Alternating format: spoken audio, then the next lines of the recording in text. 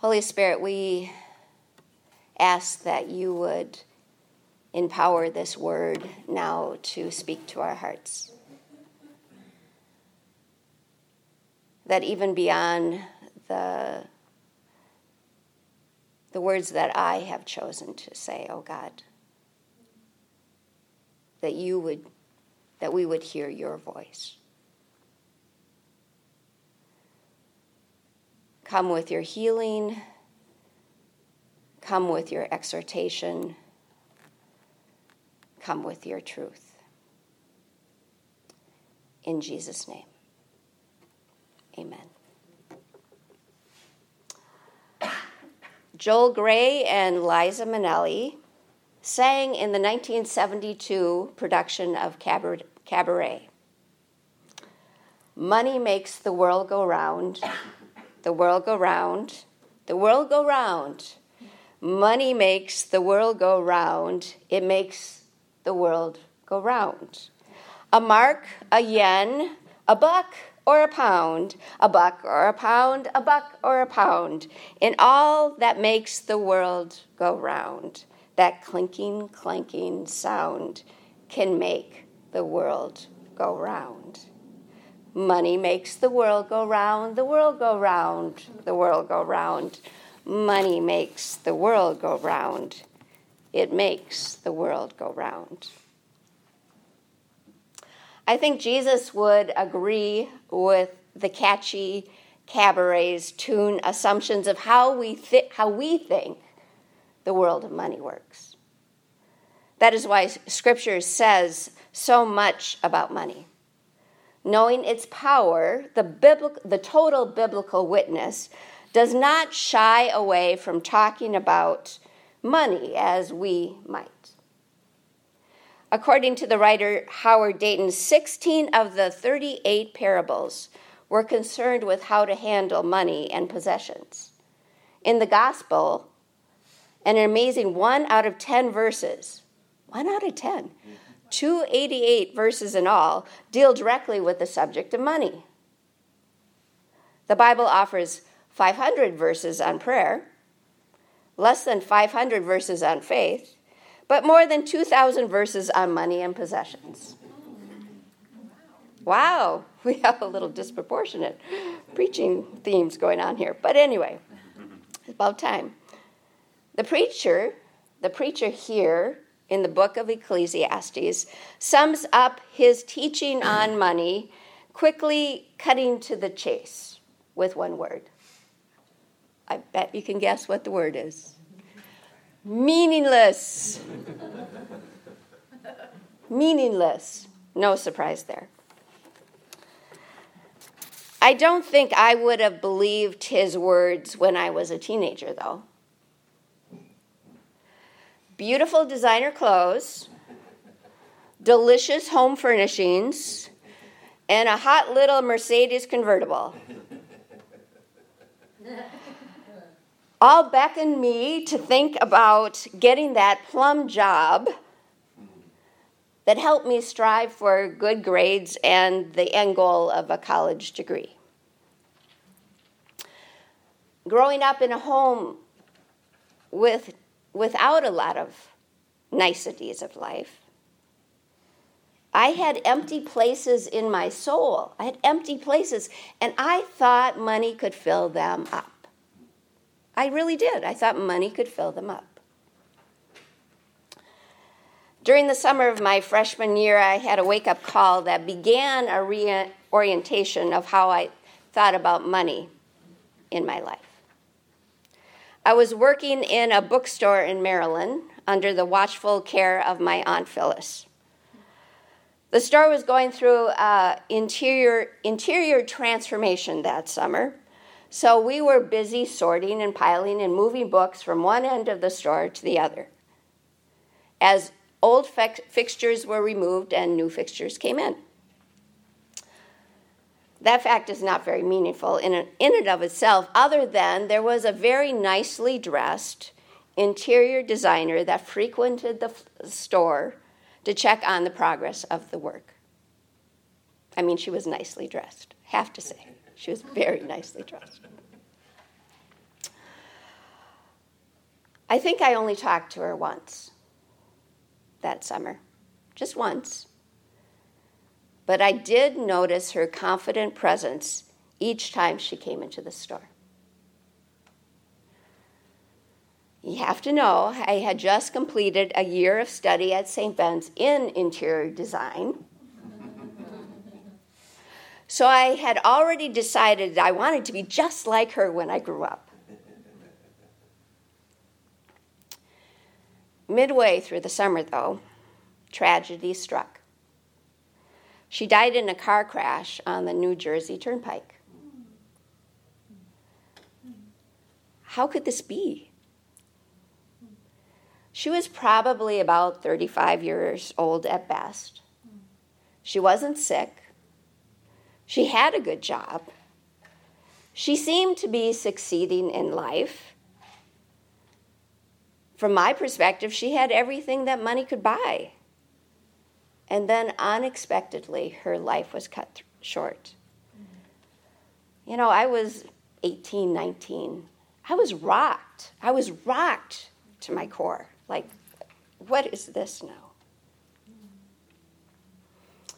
Even when you are making good money and everything else is going well, suffering and loss can still come. I think I did believe that somehow money could pad the pain from entering in. I somehow believed. I had a lot of pain in my life. I think if I put on the cloak of money, whatever, as a 19-year-old that is, if I could somehow wear that, strive for that, it'll protect all the other bad stuff from happening.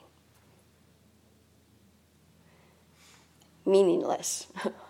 Meaningless, I say. The pursuit of money has the power to shape lives. With it as a chief aim of life, we can lose our perspective of what matters. We can lose it. Working long hours or even transgressing moral and ethical boundaries in homage to the almighty dollar. We can lose sight of life's other gifts, trading it for what we think will buy us self-esteem, power, safety, adventure, love. Even the lack of money can open us up to vulnerabilities that stem from living with scarcity. So you have money that can kind of shape and form you in this way, you're kind of losing sight of all of other parts of life. But also poverty can do that, lack of money. Poverty can lead us to choose to cross our own boundaries, justifying actions that in better times we wouldn't choose. We can cling to the little we have and hoard it out of fear that there's not enough. We can even get so focused on what we don't have that we can't see what's been given to us, robbing us of the preciousness of this very moment. Now, in some family systems, how money is used or not used can be tied to feelings of love or belonging. That's part of my story. That's part of my story. These knots of confusion can take a long time. They can take a long time to untangle in our hearts and our souls. For some of us, this goes so deep inside of us, that we need the help of others to discern what is true and what's not true. All that is to say that meaninglessness comes in many forms, whether we have much or we have little, or we think we have much or we think we have little. The Apostle Paul states in Philippians 4:11 through 13 his experience. For I've learned to be content in whatever the circumstances. I know what it is to be in need, and I know what it is to have plenty. I have learned the secret of being content in any and every situation, whether well-fed or hungry, whether living in plenty or in want. I can do this all through Him who gives me strength.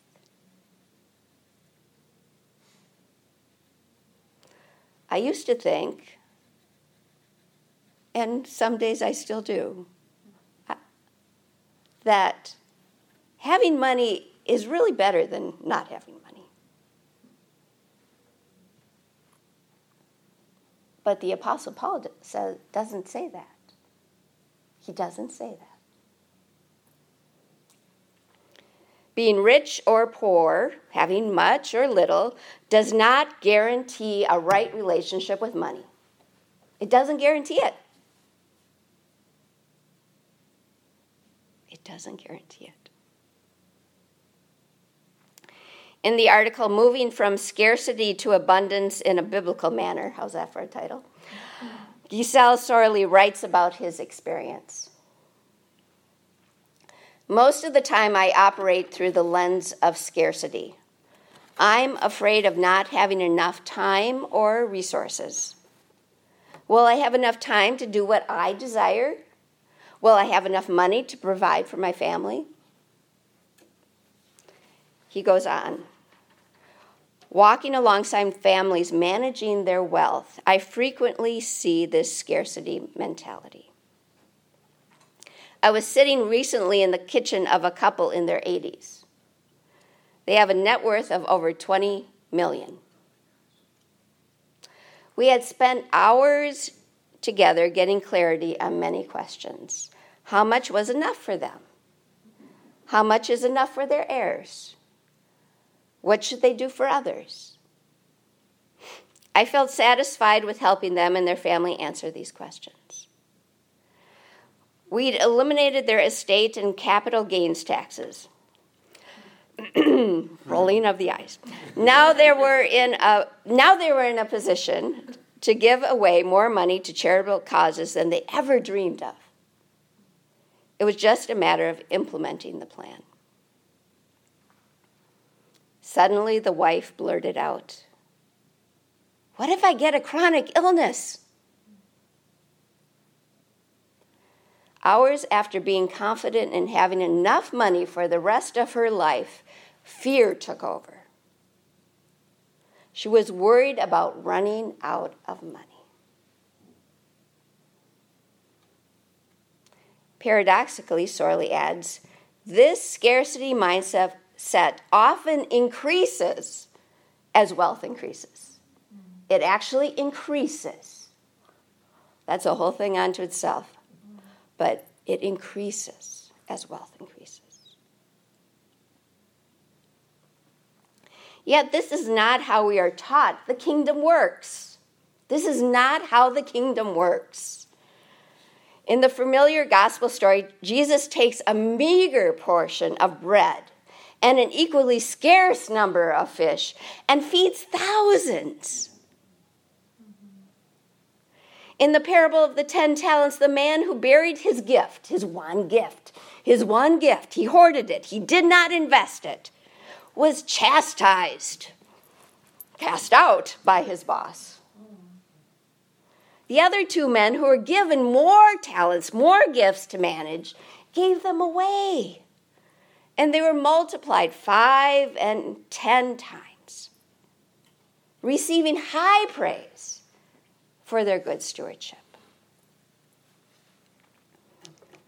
Even though these gospel stories hold great significance for those who follow Jesus like us, for those who desire to be faithful with all our resources of life, whether abundant or scarce, I think we would all nod our heads. At least, there's some desire inside to learn how to do this well.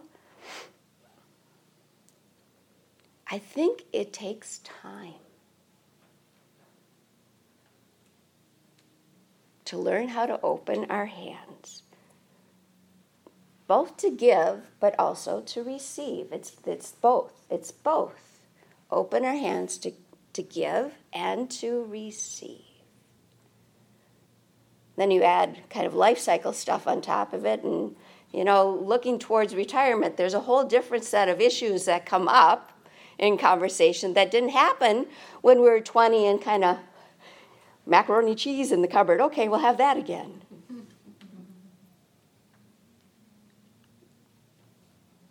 It takes a long time. It takes a long time. I think we are lifelong learners in learning how to steward our resources. I think we're lifelong learners.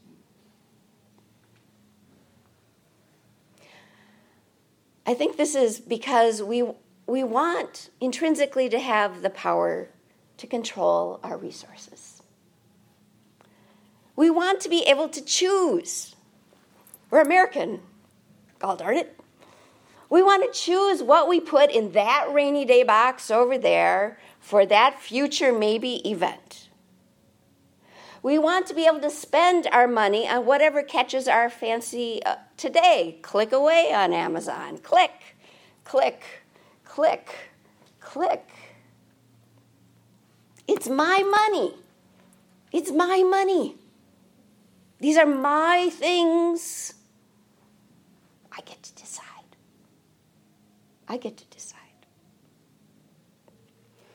Now, these assertions can as easily happen in broke, gilded rooms of royalty as in the impoverished squalor of shantytowns. We can have the same issues no matter what, wherever we are, and everything in between. They can happen in a corporate boardroom. They can happen at a leadership team meeting. They can happen at a staff meeting. They can happen in organizations. And they can happen at our own dining room table.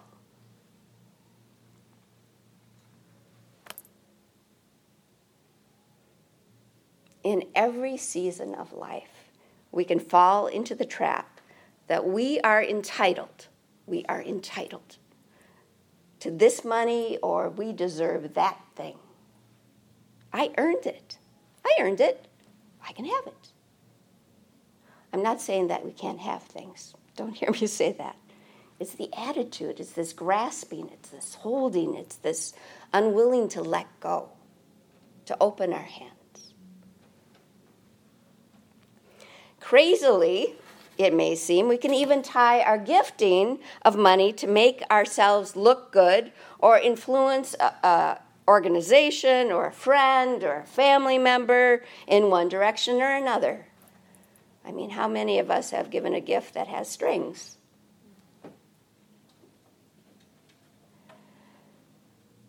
Sometimes this occurs openly and we know what we're doing.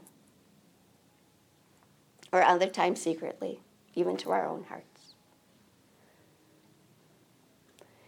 We can give a gift to stroke our own egos and inflate our sense of self-worth, not even thinking that maybe that gift may, in that certain circumstance, do more harm to the giver, or even ourselves, or our relationship, or others that we love. There's so much more to say about this. There really is. We have, as Jamie said last week during the offering prayer, complicated relationships with money. We have complicated relationships with money. We do. We do.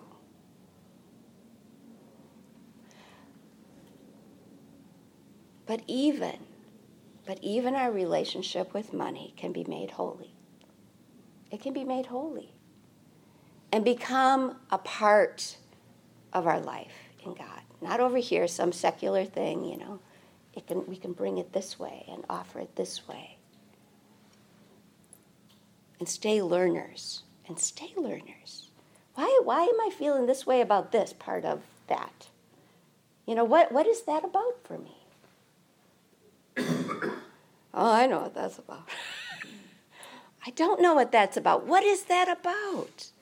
I'm feeling threatened. I'm feeling, alone. I'm feeling like not valued. I'm feeling like I want to do something, but I can't, and I don't have any money to do anything about it. Whatever it is. We have complicated relationship with money. So I want to challenge us this morning to put our thinking about money, our understanding of money, our hurt about money, our lack of money, our abundance of money, our disorder with money in Jesus' hands, and see what Jesus can help us do with it. We touch money all the time. All the time.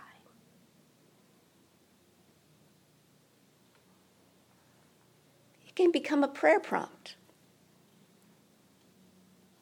A prayer prompt.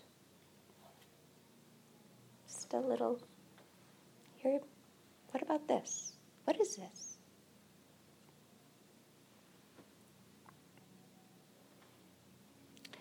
Jesus, may our relationship with money honor you.